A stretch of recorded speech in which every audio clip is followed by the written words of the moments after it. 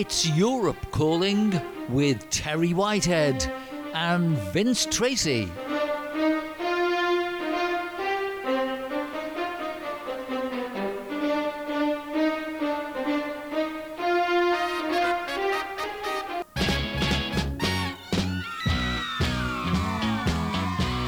Very good day, welcome everybody. It's Europe calling with Terry and Vince. And our date is the 19th of October 2023. I detect a little bit of a change in our weather. We've got wind, it is a bit cooler. And I think we forecast that the ferries from Denia across to Ibiza will actually not be running at the next couple of days. I'm not sure about that. Will need to be checked, but that's the information that I was given.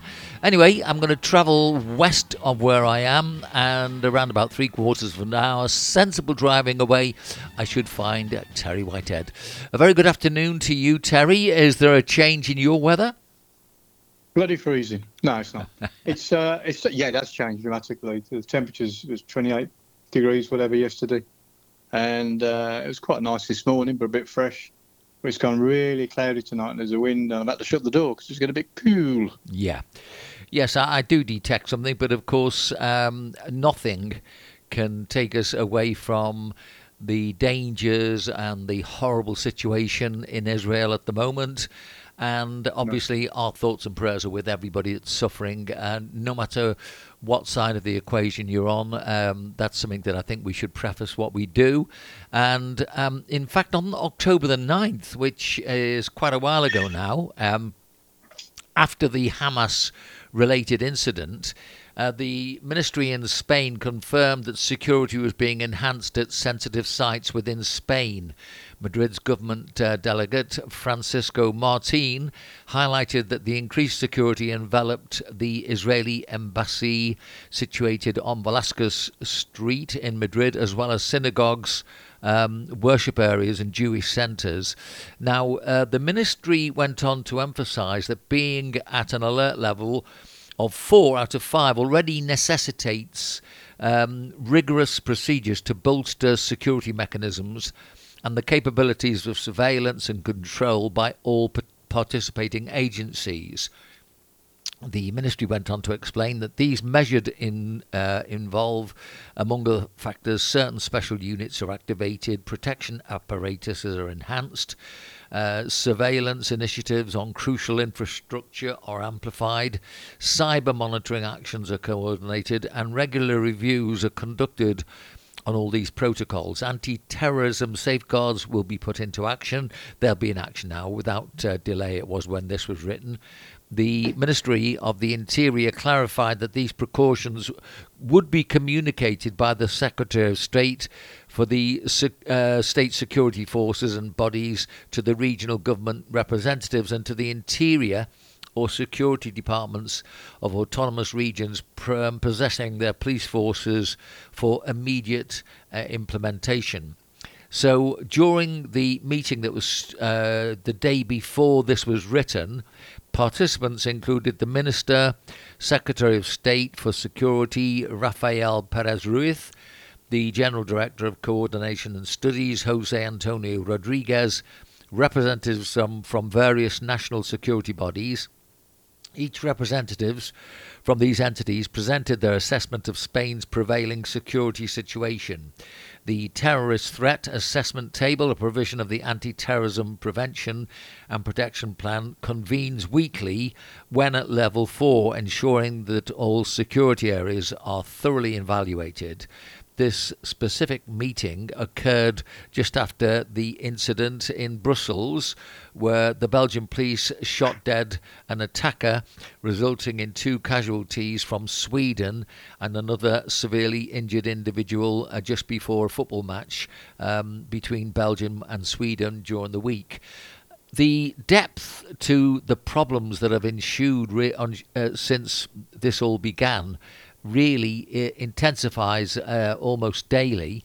And, when you actually look at what the news is telling us today about the fact that they're saying now that the Hamas weaponry that was used in the initial starting of this crisis was procured through North Korea. Now they're saying this is something that I only read today. I wonder whether or not you'd seen that, and also what you think of that security protocol as identified in one of the papers. Well, sadly, in this world, there are people who will jump on any bandwagon to have a good row in the streets and have a protest, as we've seen in London. You won't get so much of it in Spain. The police are not as tolerant at all. And I think that will come down on any sort of protest, people hijacking any sort of peaceful protest, that will come down very heavily on them. They don't mess about in this country, which I'm very pleased to report. So I think from that point of view, from policing point of view, we're pretty safe. Spain is no stranger to extremism, and there were the Madrid bombings many years ago that devastated 2 railway stations, and it was a shocking slaughter. Yeah. But they pursued the terrorists that did it, and they died. That's the good news. The sad news is, what is going on in Israel? It's a permanent battle. It's obviously escalated, and the amount of escalation with the terrorist Hamas firing in the first day 5,000 missiles into Israel. A, where the hell do you get 5,000 missiles from?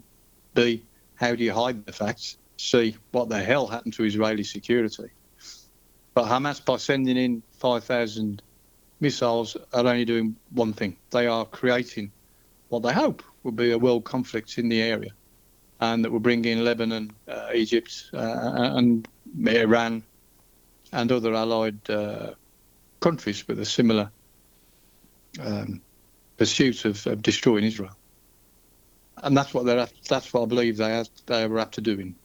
Luckily, the Israelis have held up on the military invasion of the Gaza Strip. Yeah, they've been blowing things up, but there's no military invasion of the Gaza Strip yet. And hopefully that will be enough to stop this escalating anymore. But I don't know. These people are intent on it escalating. The explosion at the hospital in Gaza yesterday, which has been proven to be from a missile fired just a mile away from the hospital, direction towards Israel, that misfired and collapsed onto the hospital itself, which Israel have been saying the whole hospital itself is really a headquarters for the Hamas organisation, etc. Because they do like to hide, being cowards that they are, they like to hide behind innocent people. But there's only one way this is going to go unless it stops now. So hopefully cooler minds will be able to call on this and resolve it. Hamas have to go. And it's the people of Palestine that have to make it happen. They voted them in. We all vote people in.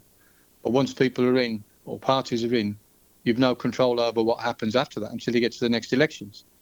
Well, since they were voted in, was it 2006 or 2009?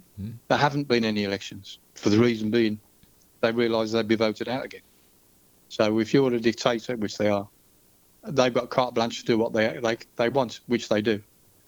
Which also means they can cross the border into Israel and slaughter in the most abominable manner to create this situation that I've described before. So hopefully it's the people of Palestine that need to make this change and get rid of the Hamas, who are as much a terrorist to them as they are to the Israeli nation. So that they need to be helped to get rid of them. Not going to be easy. They've all been brainwashed. The population has been brainwashed for many years, as can be seen on the streets of Europe, with the protests in the streets. Everybody waving the Palestine flag. Most of those waving the flag haven't got a clue where it is. Yeah. But it's historically historically always been a problem. The whole area has always been a problem from before Christ. It's never really been a Muslim area. It's the Ottoman Empire were there for what, 300 years, 400 years, until after the First World War, the British took it over. So where's the historical claim, other than the Turks have probably got a historical claim on it? I don't think anybody else has. Moses might have a claim on it. So it's all a bit strange. It's all messy, and the cool heads have got to get together now and resolve this. But I do believe that the resolution lies within Palestine, with the people of Palestine, and the people and the countries around it which are supporting Palestine. Egypt seems to be taking a cool stance, thank God. Saudi Arabia was opening. Well, they had talks. They were hoping to sign an agreement between Saudi and Israel just before this or just after this explosions first started. The 5,000 missiles went over. So the Palestinians were hell bent on stopping that happening. That an Arab country should have recognised relations, the state of Israel. They were hell bent on that happening, of stopping that. And hopefully that won't get stopped. Hopefully that will carry on. Iran, which you haven't mentioned, is obviously a big player in this. You mentioned North Korea sending the missiles in. Whatever. I wouldn't surprise me in the least. But what the hell have North Korea got against Israel? But anyway, the fact that, to me, the more troubling fact in this is how did somebody amass 5,000 missiles? Just one is going to be difficult to hide. 5,000 missiles are not exactly small. Without the Israeli intelligence knowing. The worry that I've got is they did know, and that the Israeli intelligence let this happen. That's my worry. My worry is that they let it happen to create the very thing that Hamas wanted. So we'll see how this plays out. I mean, Biden went over there, got his... but basically nobody wanted to talk to him, so he turned around and came back again. So he didn't do himself any favours over there. So we've just got to see what happens, and maybe Egypt will be a bigger player in this than we think. Yeah. Well, look, I think you've really explained to our listeners very succinctly a lot of what they need to understand. For those of us that live in Spain, do you feel the protocols suffer at all with us not having a settled government at the moment? I mean, do you think this is something... We haven't had a settled government for years, Vince, so I don't think that's going to make any difference. Obviously, Prime Minister Sanchez is more concerned about his political future than anything else at the minute. He wants to keep power, and he's fighting a losing battle, really. But he's not been in control. He never has been in control. He's been ahead of a coalition for the last 4 or 5 years. So I don't see any difference from today as to last year with the Spanish government and their input on this. There is a big input to be made from Spain, because an awful lot they do send a lot of stuff, certainly to the Ukraine, and I presume to armaments, and I presume to Israel as well. I'm sure there's armaments manufactured in Spain that Israel maybe likes to purchase. Yeah. So it's all, I don't know. It's so cool heads, and I don't know. Obviously, it's not going to come from the USA, and hopefully, it won't come from Russia or China. But cool heads in the region, being ideally Egypt, or where's the money? Saudi Arabia. If they can, and money works, and they've got it. Saudi Arabia have got the money. Hopefully, they can become. That's their chance now. You become a world player. And I don't think Salman MBS or Mohammed bin Salman will miss an opportunity on this one. I think he'll hopefully make the most of it and get a result. Okay, Terry, I'll move to something different, which follows next.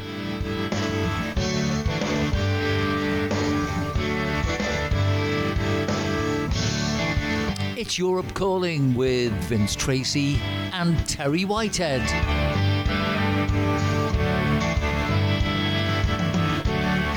Okay, Terry, this one is certainly of interest to anybody that lives in Spain. Seprona, the Guardia Civil's environmental department, has published a report which highlights the impact that environmental crimes have in 2023.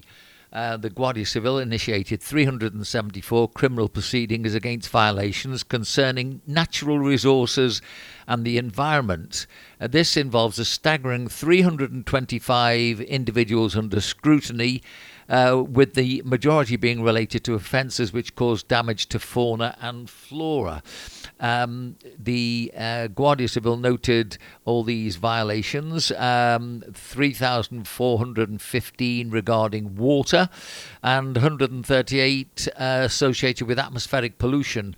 Crimes aimed at flora and fauna protection stands at 198. And close to an 80% resolution rate, which is pretty good. Spain's rich national and natural heritage places it at the forefront of global landscape beauty, boasting unparalleled biodiversity in the European Union. Alongside the US, it leads in the number of UNESCO-designated biosphere reserves.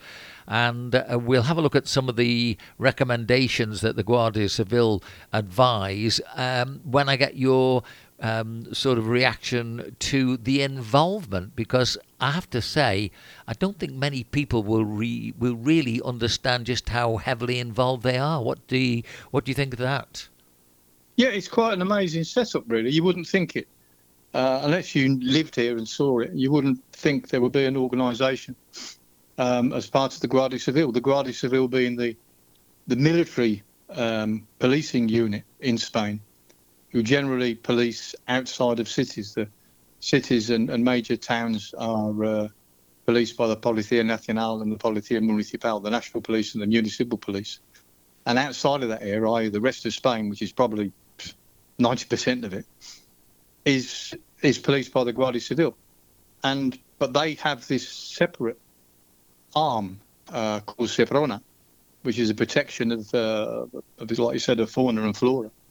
And it is very, very, very strong. They are really, really keen on protecting wildlife and the areas that the water areas that we live in, and like I said, and even with aerial pollution, they're really, really very strong. And you wouldn't think that. You think, it'd be like an office at the end of one of the big complexes they have that runs it. No, it's big, and you'll see many vehicles, Guardia Civil vehicles on the road with Seprona written on the outside, especially in the more rural areas. Mm-hmm. They're very keen, they're very protective, very strong, and they don't mess about. And I'm so pleased to hear where you said they have an 80% resolution rate. I think once again that proves that policing in Spain is pretty good, and they do get results. In other words. There's I'm trying to think, I've lost the name now. There's a huge area down south of Seville, the water area, it's gone, which is causing a problem at the minute because the local farmers want the water from this watered area, which is mainly marshes and rivers and wetlands. The farmers want the water, and of course the people protecting, like Seprona, say no, this water's for the protection of the wildlife and natural beauty that we have. So there's an ongoing fight going on down there where literally the farmers need water to grow their produce, and Seprona saying you're not having it. So there is a bit of a battle going on down there, and it just would be strange, or would be quite good actually to see how that one pans out, because again we've had very little rainwater, and I'm looking out my window now and it's really quite cloudy, and there's rain forecast for this weekend. Well, we need a lot of rain between now and next May, and hopefully it's going to fall in the right places and in the right amounts to get us through yet another year. We don't have the benefits of being in the UK, where if it doesn't rain for 2 weeks, you've got a hosepipe ban. In other words, it's raining virtually constantly in the UK. Where here it doesn't. Here we go many months without any rain. Well, very strange. And it's amazing that we've actually got through each summer so far, to be honest with you. very strangely, Terry, just as you're speaking, it started raining. So, Right. right on cue, we're looking at the recommendations of Seprona, and this might surprise some of our listeners as I give you 6 bullet points here. Abandoning animals in an ecosystem that is not theirs represents a serious problem for native species. It will probably end up dying, and if it survives, it may end up becoming an invasive species. So I'm really quite surprised to see that that's an area where the Guardia Civil has been involved and will make sure that this is monitored.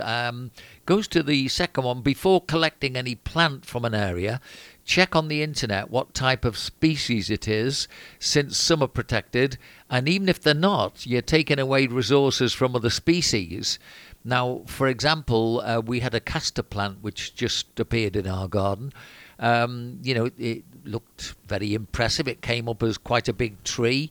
But when I pursued this on Google to find out about what it was and find out it's one of the most toxic plants that you can get, the reason why I was alerted was I'd walked not far from where I live and seen that this plant had been burned, obviously, by the local workforce.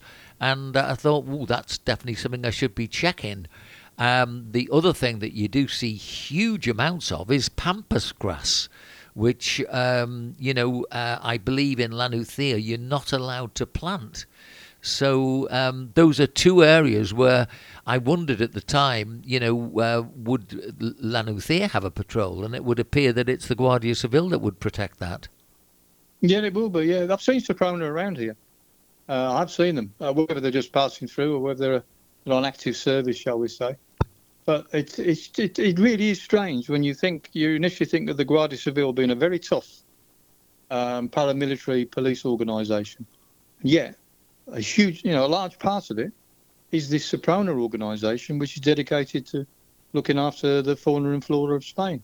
And they are very, very strong. And I'm full of praise for these people. I'm full of praise for the country that can do this. I've mentioned it many times that I often go up to a village 2.5 hours inland, just because nobody lives there. There's about 50 people live there. It's lovely, peace and quiet, no shops, nothing. I just go there for a chill out over a weekend. I just love talking to the locals who live off the land there, because I learn so much, because I know nothing about living off the land. Mm-hmm. But they do. And you learn so much from them of how they work with the land and what they know what to do and not what to do. Yeah. They know what not to plant and what to plant and when to plant it, obviously. But there is a massive amount of knowledge out there. And it must be nice for them to know that they're protected by somebody like the Seprona, who will protect them if there is any incursions on their properties or people planting stuff or digging stuff up they shouldn't be doing, or bringing in plants, etc., that shouldn't be brought in, because it can change dramatically. Yeah. The makeup of the flora of each area. Yeah. Just looking again at the things they're saying, as a general rule, young animals should not be taken. They may appear abandoned, but usually their parents will be nearby. Furthermore, it's very possible that you will later release them into an ecosystem that is not favourable to them. And if you do see an injured animal, contact the Guardia Civil. For the number in Spain, it's 062, and tell them its location. For this, the Alert Cops app could be very useful, where your position can be known precisely through a chat. They tell you that wherever you go, leave no trace of your visit. Remember that the most common things that we sometimes find lying in our path take forever to disappear. Furthermore, this type of uncivil or unsocial behaviour could pose a high risk of fire. And then they finish by saying, when you go with your vehicle, always do so on authorised roads or trails. Likewise, avoid entering an area that is not clear of weeds. The temperature of the exhaust pipe or a spark could cause a fire. I think it's good to see that sort of thing in print, because it's some of that, I must admit, I'd be very surprised if any of the Brits living here would have ever seen that, No, quite often on the motorways in the summer, You get the overhead gantries saying there's an accident ahead or slow or a speed limit restriction. Quite often they'll be highlighting the fact with a sign that's got a bloke, a graphic sign saying that the bloke's throwing a fag out of his window. And they'll throw that up, and it will say, do not do this. This is danger of extreme fire in the area. Because literally a cigarette thrown out the window can wipe out a town. Yeah. Very, very quickly. And touch wood, I'm just touching wood here now. This year, we've been really lucky in this area, whereas other years gone by, we've had terrible fires. Yes. So this year we've been quite lucky. But we're not out the fire season yet, and until we get a good downpour, I've got to keep touching wood. Yeah. Well, I know when we had to drive up to France, I had to go up near Marseille. And basically, we were driving all the way from Spain, great roads, no problems whatsoever. Get up to Marseille, and there's all these signs on the motorway telling you that there was a fire up ahead, and you were being diverted off the motorway, which, of course, for people coming down from France and other countries coming the other way, the same applies, So I sort of went into practice my French mode fairly quickly when I wasn't expecting to have to do that when we went up to France. But I think that the Guardia Civil have got to be commended, and that's a good article that I think that I spotted in the paper, really, because I hope that it's good, because people would never think that, would you? You would never think. I mean, I can't think of. I'm trying to think of an English one. I've no doubt there is, but it's normally a couple of TV personalities who promote the idea of looking after the countryside in the UK. But here, I'll say it is a massive organisation. Yeah. By the paramilitary, formed by the paramilitary police in Spain, who are dedicated to looking after the flora and fauna of the country, and thank God they do. Yeah, certainly most people who live here, you really won't think of the Guardia Civil as being the people we have to thank for that. No. Next, we've got a very, I think it's well written and should be right up your street. It's a business report, which I found interesting. So let's go to that.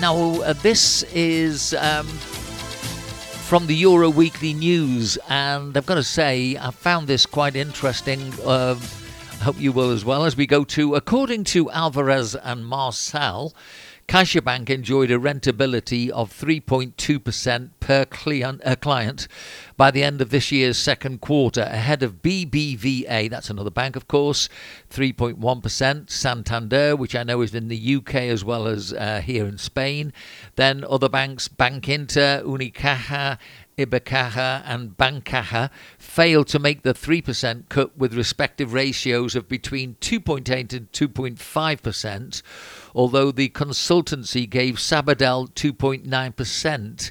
So when we talk about a rentability, what does that mean to the average English reader?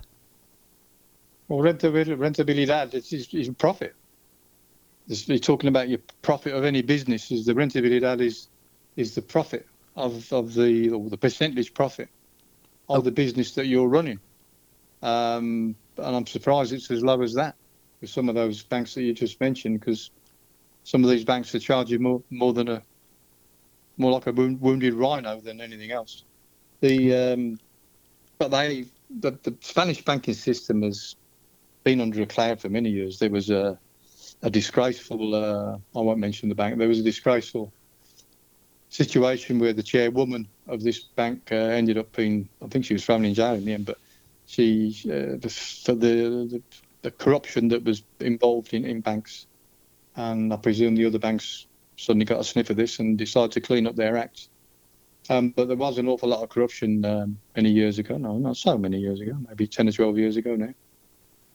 I'm getting old. Years fly by. But they've gone through hard times. Of course, everyone's been through hard times, but banks seem to always come out smelling of roses, don't they? It's very easy. If you on hard times, just close a few branches, like they've done in England. Try and find a bank. Well, now I use the Banco Santander, and I found them very good. But they've closed a branch that I had in my village, And one of the branches I use in a village down south when I work, that's gone as well. And I've got to, anybody in that village down south that I'll go to has got a 25-minute drive to find a Banco Santander bank, which is in the middle of a town, which is hard to park anywhere near it to go and visit it. So it's easy to make profits in these situations. You just close down branches and sack people. Well, if we look at the one that comes up smelling of most roses, CaixaBank, they're not paying anything at all on anybody's account. So basically, if you're just charging people for money and you're not paying anything for the money that people have given you and they're in the bank accounts, I don't think it's particularly laudable. I don't really think that that's particularly clever business. Not that obviously. Well, especially when the interest, what is it? I think in Europe it's 3.55%. I think at the minute. Yeah. The bank rate, whereas in the UK it's 5.5, is it? I think. But it's 3.5% clean for them. And curious enough, I think the figures you mentioned about their interview that was 3.5%. So if you're charging 3.5% on your money and not paying anything out in interest, then clear profit is the word you have to use. Obviously, there's massive overheads in any banking system, but they don't like to pay out. So like when you say they don't pay out interest, more for them, because people will go looking where they can get some interest, but then again, there's very little interest on offer. So people tend to leave the money in the bank because, no one's saying, oh, come in with us and we'll give you 10%. That's not happening. But of course, property is always the best. In times when banks aren't giving out interest, property is the beneficiary, because people realise by investing in property, there's a net interest increase in value of their investment year on year. Property can always go down, but it never goes down to zero. You never lose all your money. You can lose all your money in shares. Yeah. But you can't lose all your money in property. And we know it took a hit after the crash of 2007, 2008. Property, my house, half its value, lost half, even more, lost more than half its value in reality, because nobody was buying. So not that I'm selling, but if I wanted to during that period, I've had to take a hit myself on the price. But it's rising up. It's still rising very slowly. The property market's rising probably a similar rate, about 1.5%, 2%, maybe 2.5% year on year. It is rising. So if you invest in it, there's 2.5% you're going to get. Yeah. Leave your money in the bank, you're going to get zero. Absolutely. Okay, we're looking at rates apprehension now. The business premises rates in the UK next could rise by 1.95 billion. That's pounds, 2.25 billion euros next year. Increases are linked to the September inflation figure, traditionally used to determine the annual rates increase imposed by local councils on retailers, pubs and offices. Spokespeople foresaw that this year's 6.7% rise would be the final nail in the coffin for many businesses. It would be inevitable, putting renewed pressure on consumer prices, warned the British Retail Consortium, and leading retailers including Marks and Spencer's, Tesco and IKEA also called on the government to eliminate the inflation-linked increase from the October autumn budget. Now, we've got that coming in from the UK. Do we have the same announcements all the time from Spain and the business rates? Nothing comes down but the rain, which, as you say, is now approaching your house. And looking at it is coming down mine very soon. I'm out of touch with what's happened with the local rates. I know, where you used to live was Lanarkshire, wasn't it? Yeah. Your house rates doubled virtually overnight. I know there's a friend of mine who's got a smaller house than I've got, and he's paying a hell of a lot more than I'm paying in Alphonse Delpy. Our house rates haven't gone up, 20 years. So they're due to go up. They keep threatening to put them up, and it doesn't happen. So long may that rain, but it's going to happen at some point. When with business rates, you're on a different thing. You've got to be. They can vote. Any town hall can charge what they want. It's the town halls that do it, not so much the governments. They collect the local their local rates on the businesses. But it's like I said before, nothing comes down, Vince. Everything just keeps going up. Okay, Terry, let's look at cars next.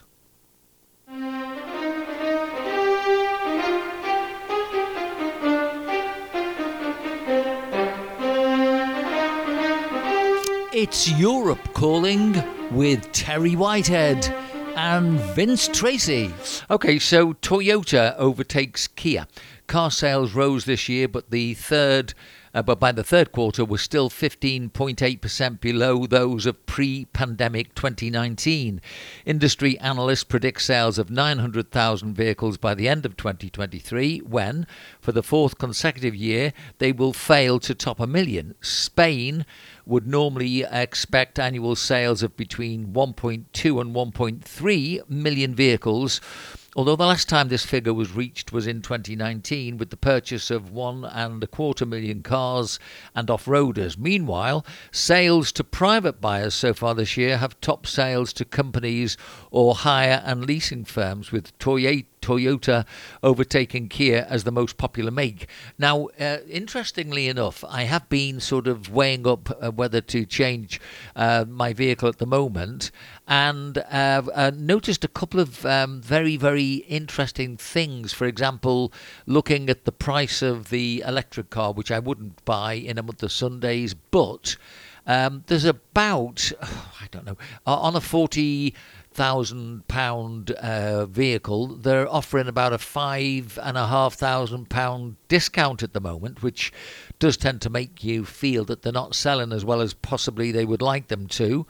Plus, the other thing I want to ask you about, Terry, is if you try to buy a second-hand vehicle, they have two prices on the cars in Spain. Some of them in some car sales rooms don't really show you this. And say, for example, you're shown a reduction, say down to from 15,000 to 13,000. If you go in and say you want to just pay the debt off, completely pay for it, they immediately go back to the 15,000 and sell right. you the HP. Now, is there any way round that for those people that maybe No. No, that's what I've They thought. dig their heels in. It's absolutely ludicrous. You would naturally think, if anyone said to me, I'd get an agreement, I'm going to build you a house extension, it's going to cost you €50,000, and if we pay all up front, can we get a discount? The short answer is yes. Of course it is. Try that with a car. Not a chance. The reason being, Vince, they need you to go through a credit company. Because if you don't pay it up, then you're buying it on a credit through a credit company, where they charge hefty interests, and they get a whack off the interest. And because they get a whack off the interest, they can give you a discount to entice you to take the discount and go ahead with the credit option on buying the vehicle, rather than paying for it all up front, in which case you pay the full whack. So it's a crazy situation, completely bonkers to me. And me. But that's the way it is. That's the instructions they've got by the credit companies, that you must sell these cars using our credit services. And we will give you a nice lump of that. They'll probably get off your 40 grand car. They'll probably give them 5 grand back straight away. But then they're going to give you 3 grand back on your discount. They'll pocket 2,000 themselves. Then they'll be getting, I'm just picking out numbers here, obviously, but yeah. And then they'll get a percentage of every payment that you make on the car. They'll get a amount every money on that. So they're earning off the sale of that car every day. You would think that by going in there and say, here we go, I'll buy the car, here's my checkbook, let me write out a check, that they'll be very happy. No, they're not. They do not want that at all. So, it's very strange when especially to British people who never come across that. I've never thinking, I'm king of the castle, I'm going to buy this, I'm going to tell them I'm going to pay everything up front, but I want to negotiate a good discount. It's not going to happen. Well, I really honestly was questioning the integrity of this guy. And I've just been in the company of a Canadian businessman, And when we were discussing this, he didn't think I had got the story right. And I said, well, I think I have. So I went out to sort of check it out again today. And obviously, exactly what we're talking about is the situation. So for those who maybe are thinking of buying a car, I hope that we've given you a little bit of an insight as to what's going on in Spain. I'll go with the next one, Terry. Here it comes. Okay.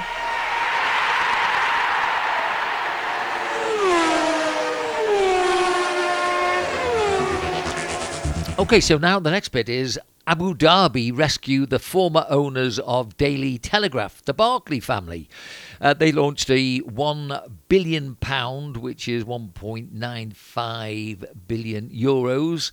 It's a bid to scupper rivals' hopes of snapping up the broadsheets. According to Sky News, Abu Dhabi investors will assist the Barclays in lodging a decisive offer that should write off their debt to the Lloyds Banking Group. This, the family hopes, will prevent potential bidders said to include hedge fund billionaire Sir Paul Marshall, German media giant Axel Springer, and Daily Mail owner Lord Rothermere from acquiring the Daily Telegraph, Sunday Telegraph and Spectator when they're auctioned off for an estimated £600 million, 692 million euros. I mean, when you're looking at this type of business and seeing that somebody is talking about, you know, Abu Dhabi coming in with all the money. I mean, these, I'll just say Arabs. We've got the football. We've got them dabbling in the ladies' football now. We've got them in practically all sports. Is there no end to this money that they've got? It would appear not, wouldn't it? Well, no. They literally print it, Vince. That's why they bought the professional golf circuit. That's why they're buying top footballers and paying them ridiculous amounts of money a week to go and kick a leather ball around. Because they can. They literally can. And they are literally printing their own money because they control it. But basically, money's built on gold. It's built on oil. And they control the oil taps. And if they restrict the oil taps a little bit, so oil's a little bit more difficult to get, then the price goes up.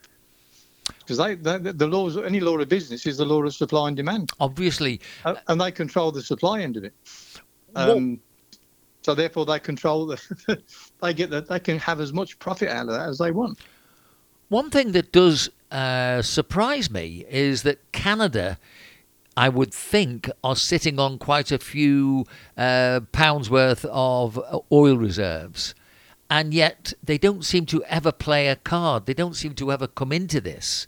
So that, you know, obviously people like myself are only looking at the fact that this is another should we say an Arab rescue scheme.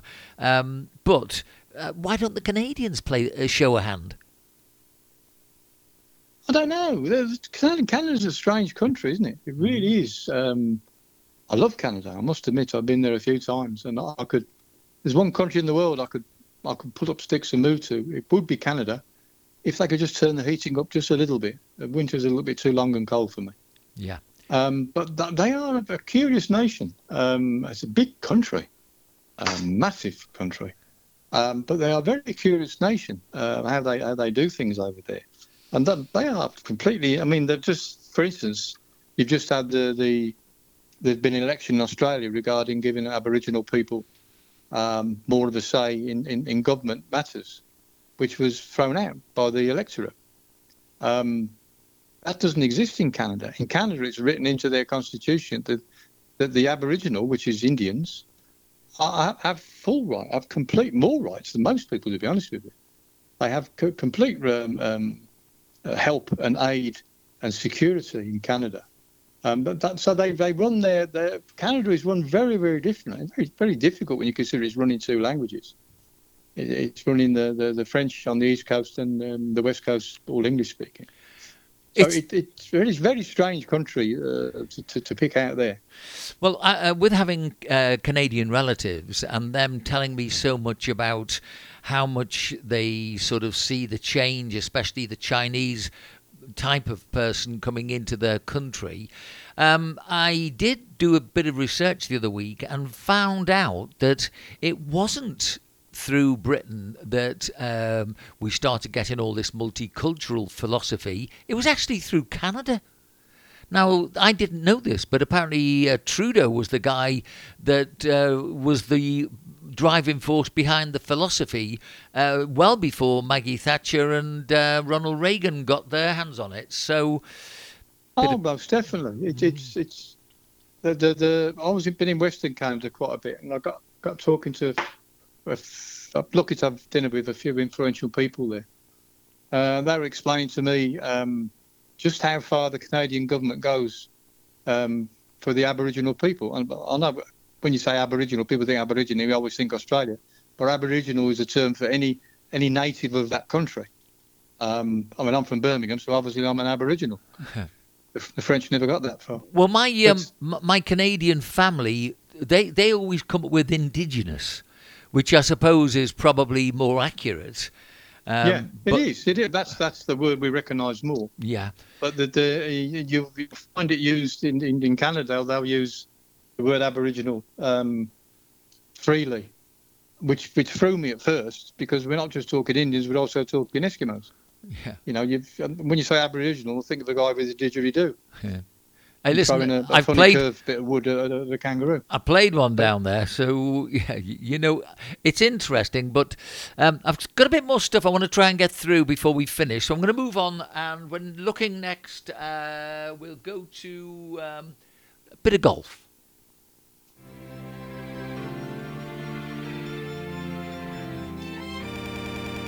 Okay, so sports and entertainment multinational Topgolf will open 8 new centres in Spain and Portugal. The US company's 250 million investment, euros that is, will also create 3,800 new jobs. Sources close to the initiative told the Spanish media. After almost 2 years of negotiations, Topgolf has signed an agreement with BAJ Gold Development Iberia, headed Pablo Juentegui, probably said that wrong, former president of Telepizza, who will develop the franchise chain in both countries. Private equity fund Manor Capital Partners, led by Ulysses Bridgman and Kevin Atkinson, will also participate in the company. Not names that I understand, but I do understand the value of owning a good golf course here in Spain. So I'm sure you feel the same. I do. Golf courses here. I was contracted by a chain of golf shops, a UK chain of golf shops, to look at the feasibility of building a chain of golf shops here in Spain, and I did a study on it, and I think, and I'm going back quite a bit now. I'm probably going back 20 odd years ago. Having done the study, I think at the time there was something like 100 golf courses in Spain, in brackets 192 if you include those in construction, but basically 100 golf courses that were up and working, whereas I think in Britain at the time there was something like 3,800. So you can see the discrepancy in the numbers there. Here in Spain, golf was played by the doctors and the architects. That's why I can never find them. They're always on the bloody golf course. Mm-hmm. And not the plumber and the carpenter.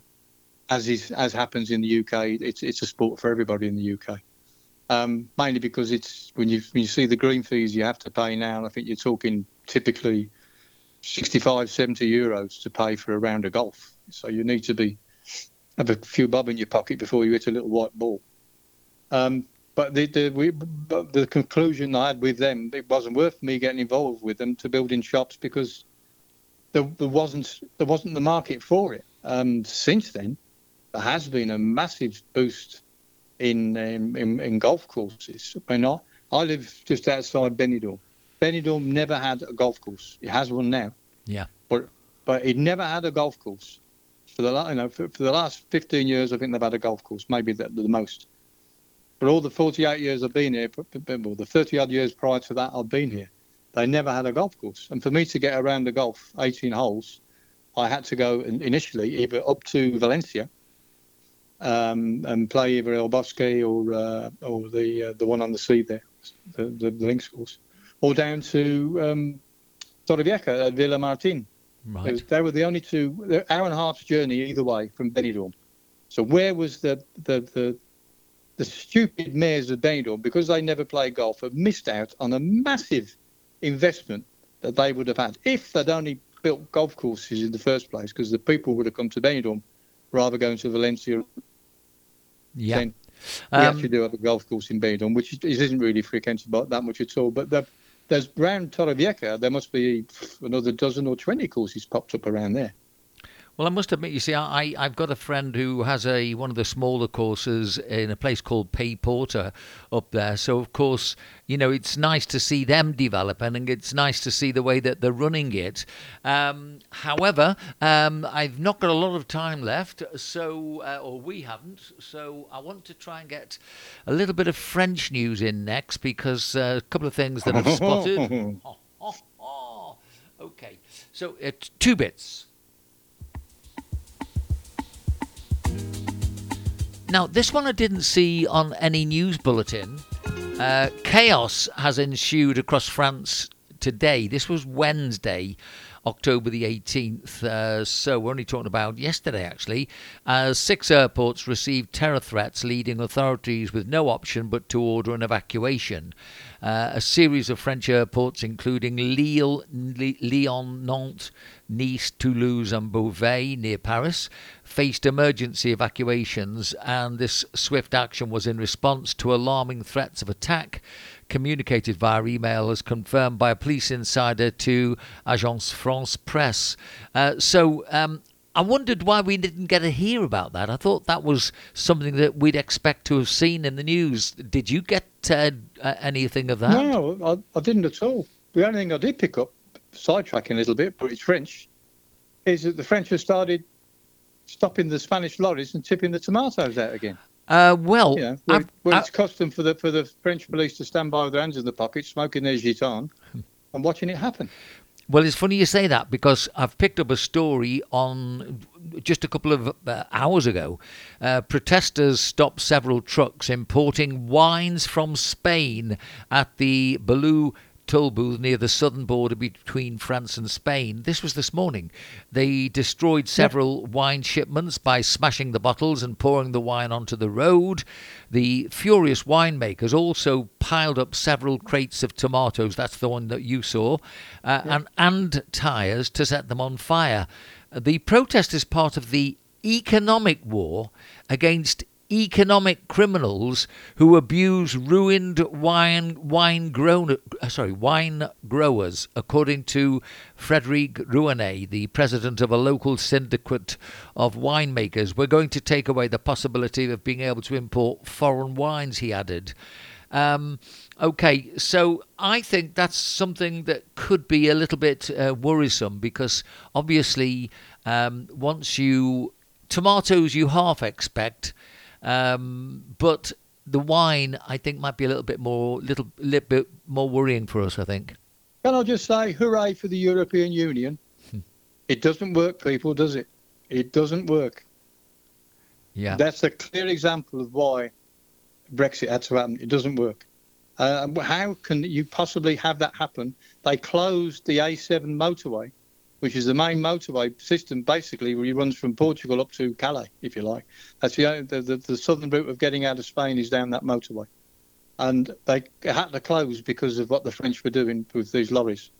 Meanwhile, the police stand by with the fags, the gitan in the gobs and hands in their pockets and having a good chat.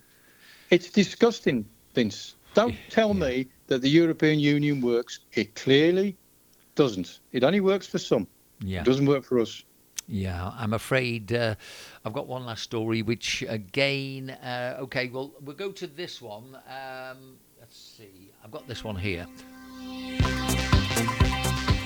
Three's company, Vodafone and Three, insisted that their proposed £15 billion, this is 17.3 billion Euros merger would not increase prices, although it would reduce the number of their competitors.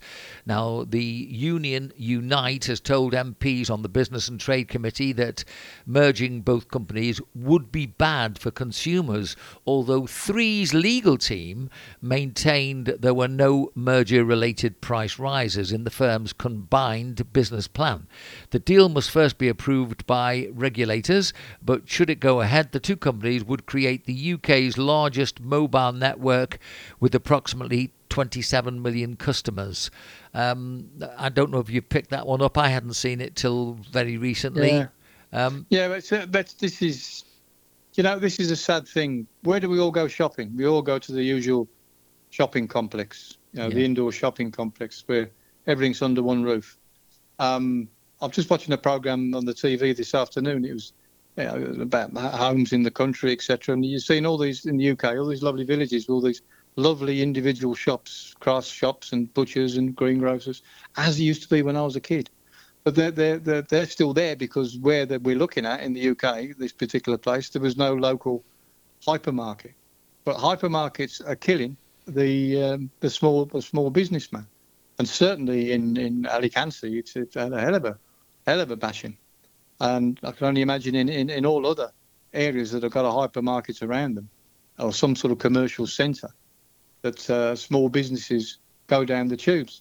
And what happens then in short term when the small businesses go down the tubes, there's no competition. So at the moment, these people might have some keen prices for us at the local hypermarket and commercial centre. But as soon as they've got the upper hand, which won't be long, when the small businesses disappear, they'll charge you what they want. It's called a cartel. And that's the danger. We're referring to the Telefonica, the telephone companies in the UK joining together. Big is not good. We need competition. They need to stop that to keep the competition going. Otherwise, you like it or lump it. You sign up with us and pay what we want, or you haven't got a mobile phone. It won't work, or we're going to be the only company. And those, not a good idea, is it? No, and those of a suspicious nature maybe think on that. The more and more they merge companies and we end up with a fewer companies, it's going to be that much easier to just cut everybody and say, right, okay, we're going to stop everything now. Terry, we nearly we were running low on petrol the other day, and I said to Anne, please don't run the car when it's low on petrol. Go and get your petrol straight away. We had the usual tete-a-tete as we do, Venus and Mars, etc. And I showed Anne that if you run out of petrol here in Spain, your fine can be anything up to €200. And also, if you then are found carrying petrol and the police stop you and they decide that your can or whatever it might be is not specifically built for the purpose of doing that, and maybe it creates a danger, €3,000 is what they can charge. And I don't think that many people particularly know that part of the law either, do they? Well, listen, I've seen them with huge cans of petrol on a moped, carrying a 25-litre can on a bloody moped, for God's sake. So it's so dangerous. I mean, you don't need to describe it, but it really is dangerous. But you should never. I had a curious thing yesterday. I was down in Torrevieja. I filled up this gas station. There was a young lad who working the pumps, and he come rushing because I went straight into the service centre. I was going to get a couple of things into as well before I paid for the petrol, diesel. And the lad come running in and said to the boss, he's had 85 litres. And the boss said, yeah. He said, it's impossible. It must be wrong. I've pumped in 85 litres into his car. I said, he's not wrong because I'm the one who's got to pay for it. I feel that I never do anything but fill the tank clean. So it's just not worth it. And all the lads we've got our vehicles, they're instructed not to let them run less than a quarter full. Because you've only got to draw up a bit of sludge and you've got a serious problem with your car. So keep it a quarter full minimum. Okay, Terry, well, believe it or not, another week has gone by. Lovely. And once again, very big thank you for your company and look forward to next week. Igualmente, señor. Hablamos más la semana que viene. Sí, muchísimas gracias. Nada.